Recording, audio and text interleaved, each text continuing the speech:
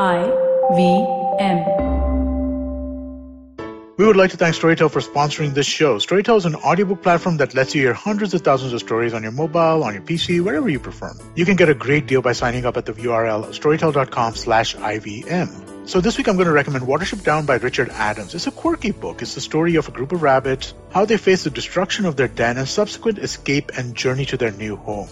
It's funny, it's heartwarming, really cool. It's basically Exodus with rabbits. I think you'll enjoy it if you haven't read it before, and let me tell you a little bit about where you can go get it. Go get it at storytel.com/IVM, and you know what will happen? If you go and sign up on this link, you'll get your first month for just 99 rupees a month instead of $299. That's $200 off. Go get this book right now. You'll really enjoy it.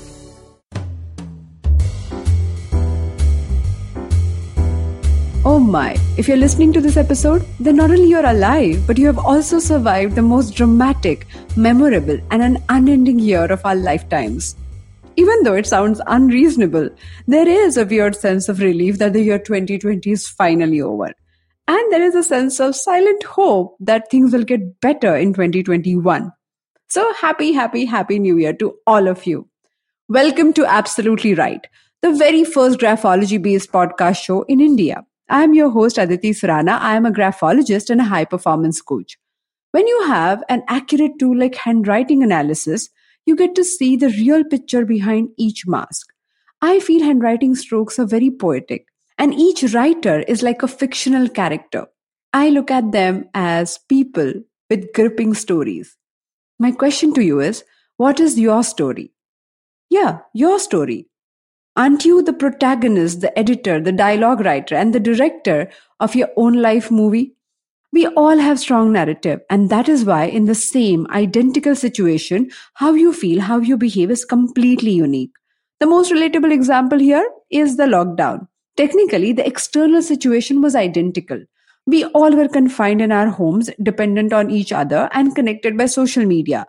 However, the internal environment of each person and each mind was completely different. Two people living under the same roof or even in the same room experienced this lockdown in a completely different manner. Do you know why? It is not about what they did, but about how they felt when they did it. As a creator of your life movie, you get to decide a lot. But one thing you cannot control: you do not get to write the script. The situations, people, even the environment or culture around you designs it for you. But other than that one thing, everything else can be in your hands. You have a lot of creative freedom. You can decide how to shape your character as an adult, how to edit your memories before recklessly playing them over and over again, what to write as your internal or external dialogues, and needless to say, things like your costume, your makeup, your hair, and whatever cinematography that you do with your selfie camera and hajar filters. Basically, you can exercise your creativity to design your life. In this new year, I would request you to exercise your creative freedom thoughtfully. Instead of sulking, fighting, overthinking, or even fretting about the script that is not in your control, let's start looking at things that you can change. Let's take Mr. Bachchan's example. Do you remember any movie in the last 10 years where Mr. Bachchan has not done justice to his role? In a hit, super hit, blockbuster, or even a flop movie, his work or his presence has always stood out. Stop thinking about Bade Miyan Chote Miyan. It wasn't in the last 10 years. I know, I checked. You got my point, right? Take any actor, athlete, high performer. In the rigmarole of getting everything else right, they do not forget their own creative freedom. They know how to step into their state of flow, their ikigai, their effortlessness, or as they call it in Sanskrit, prayatna chaitanya state, on command.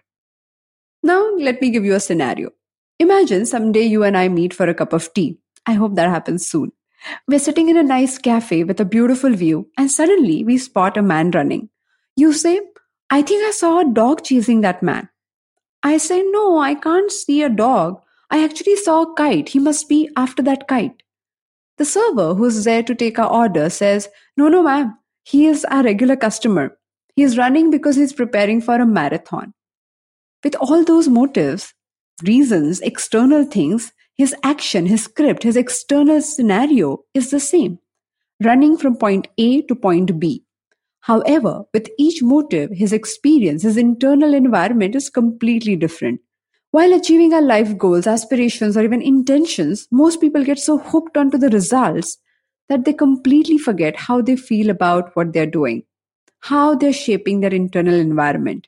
And in the hard pause of 2020, all of us were forced to look at that internal environment. In Yoga Sutra, Patanjali recommends a crucial assignment called Swadhyay.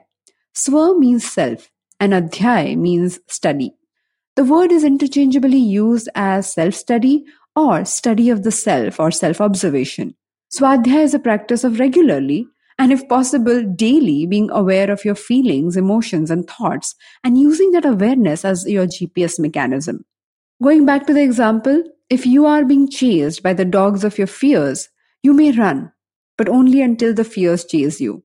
If you're running behind a kite of your desires and dreams, then you will run until you catch that kite. However, when you're preparing for a marathon, you're focused on the capacity building or skill building. You would wear your favorite shoes, listen to your favorite music or podcast, and choose a path that you like.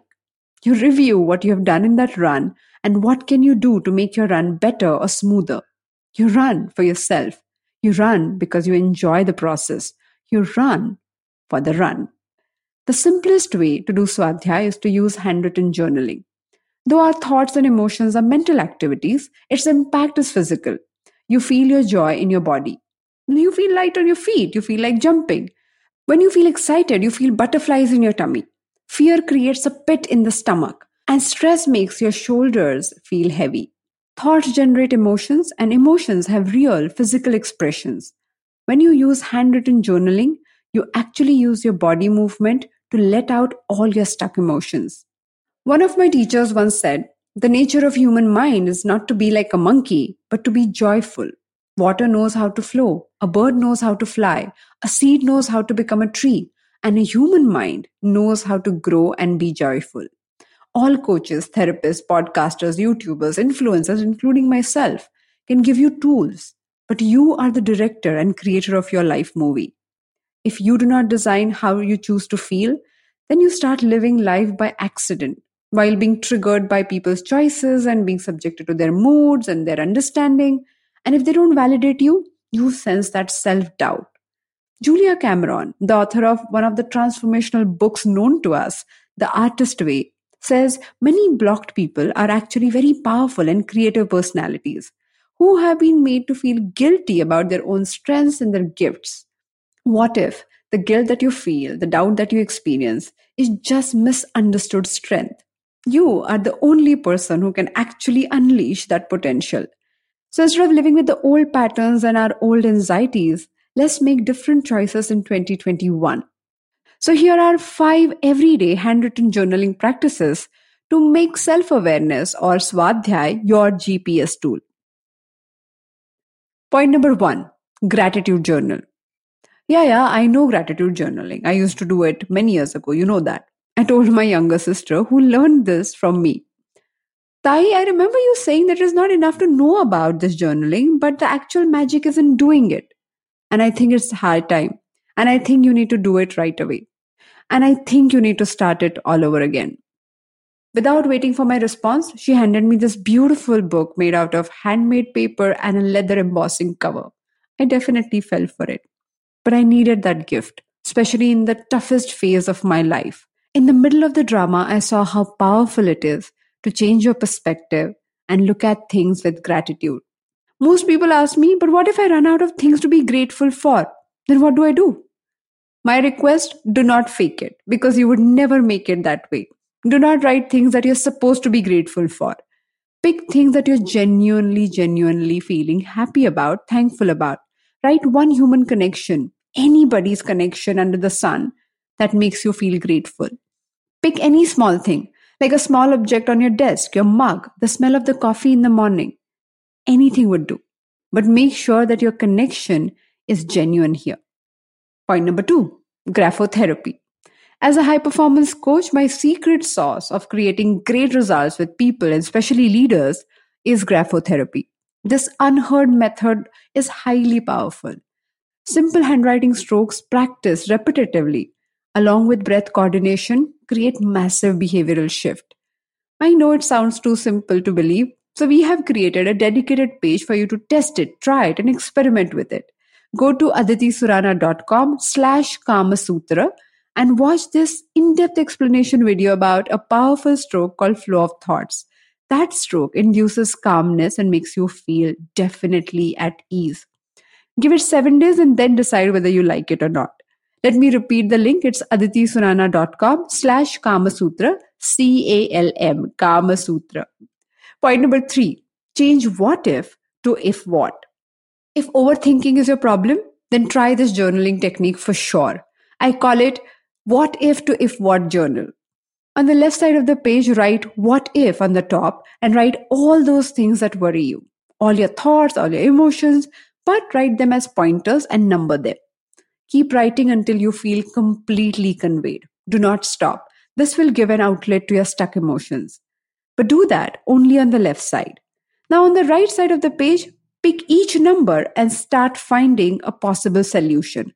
So the title is If Dash What Dash. So for example, you say, if point number 1 occurs, then what will I do? If point number 2 occurs, then what will I do? So point by point, you go and find the possible solutions to your problem. It's a mental exercise, I agree. You may or may not be able to implement all the solutions. But this practice allows your brain to have multiple perspectives in any given situation. Point number 4, what else?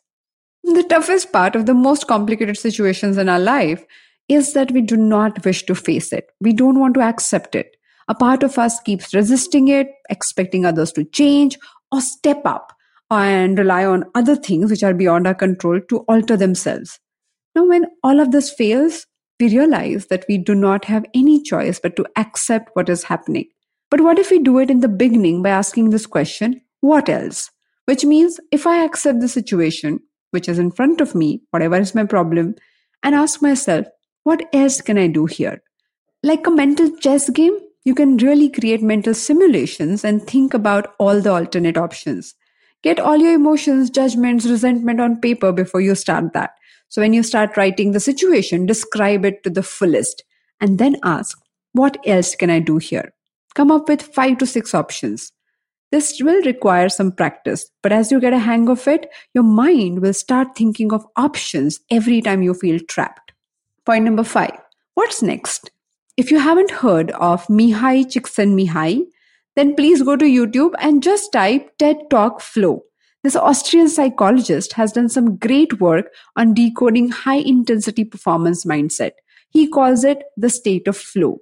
Whenever people feel in the zone, in their element, they describe it as they are in a flow. And that's what he does. According to him, you need to pursue that state. I have explored this concept in our episode number 4 on Absolutely Right podcast. Check it out. Thank you so much for joining me on this episode of Absolutely Right. If it has impacted you in any way, if you have learned something new, please be the first one to create that impact on others. Find a buddy you can do your journaling with. It helps to have a partner in crime who can really keep a tab on you. Teach them whatever you have learned in this conversation. Each month, I teach one graphology masterclass. I invite you to join me this month on a fascinating journey. Your handwriting can help you detect your anxiety patterns, understand your kids, or even hire better. Our next batch is starting on 9th of Jan. All the details are mentioned on the website, aditisurana.com. If you like this podcast, then don't forget to check out other interesting podcasts on IVM Network. You can listen to us on the IVM Podcast app or ivmpodcast.com. You can also follow us on our social media. We are at IVM Podcast on Twitter, Facebook, and Instagram. Let's connect on Wednesday. Till then, happy writing! I hope you enjoyed that show. If you aren't following us on social media, please do. We're IVM Podcast on Twitter, Facebook, and Instagram. One more reminder, people, please go to ivmpodcast.com/survey and help us out. It will take you a couple of minutes to fill out this survey, but it really is very, very helpful for us. For the people who do fill out the survey and are willing to drop us their email address, we're going to do a special drawing and send out some IVM swag to everybody. So please do help us out with that. But what a week it's been on the network. There's so many things to talk to you all about. Let me run through some of the biggest highlights really, really quickly, right? So Sanjay Jha was on Cyrus Says. What an incredible conversation. I can't say enough about it. Check that out. We had Hansal Mehta on Marukinaya's The Note. talking about 1992 Scam. Amazing stuff. We had Vishal Gondal talking to Nikhil Advani about his career in film. On Storytellers and Storysellers, Vineet spoke to Gunjan Arya, the CEO of OML, and Samiksha Unyal from Bacardi about the history of NH7, the Weekender Festival. On Postcards from Nowhere, Utsav had an amazing episode about the Bushmen of Kalahari. Begin the Journey, Ashish Vidyarthi talks about career choices. On Naan Curry, they talk about cake. What a fun show that was. And on This Round is on Me, we had Dr. Sanjay Arora talking to Gauri about Suburban Diagnostics Company and what he sees as the future of healthcare in India. And for our Tamil speakers, if you haven't been checking out Sivakami and Sabatam, why haven't you? Please do go check that out. Kavita's doing an amazing job telling that story. And with that, I hope to see you again next week.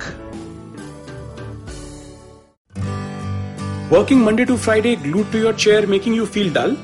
Worry not. Get your 5-minute weekly dose of travel around the world with Postcards from Nowhere. Join me every Thursday as I explore the strange, obscure, and fascinating parts of the world and bring out facets of travel you may not have thought of before. You can find us on the IVM Podcast app, website, or wherever you get your podcast from.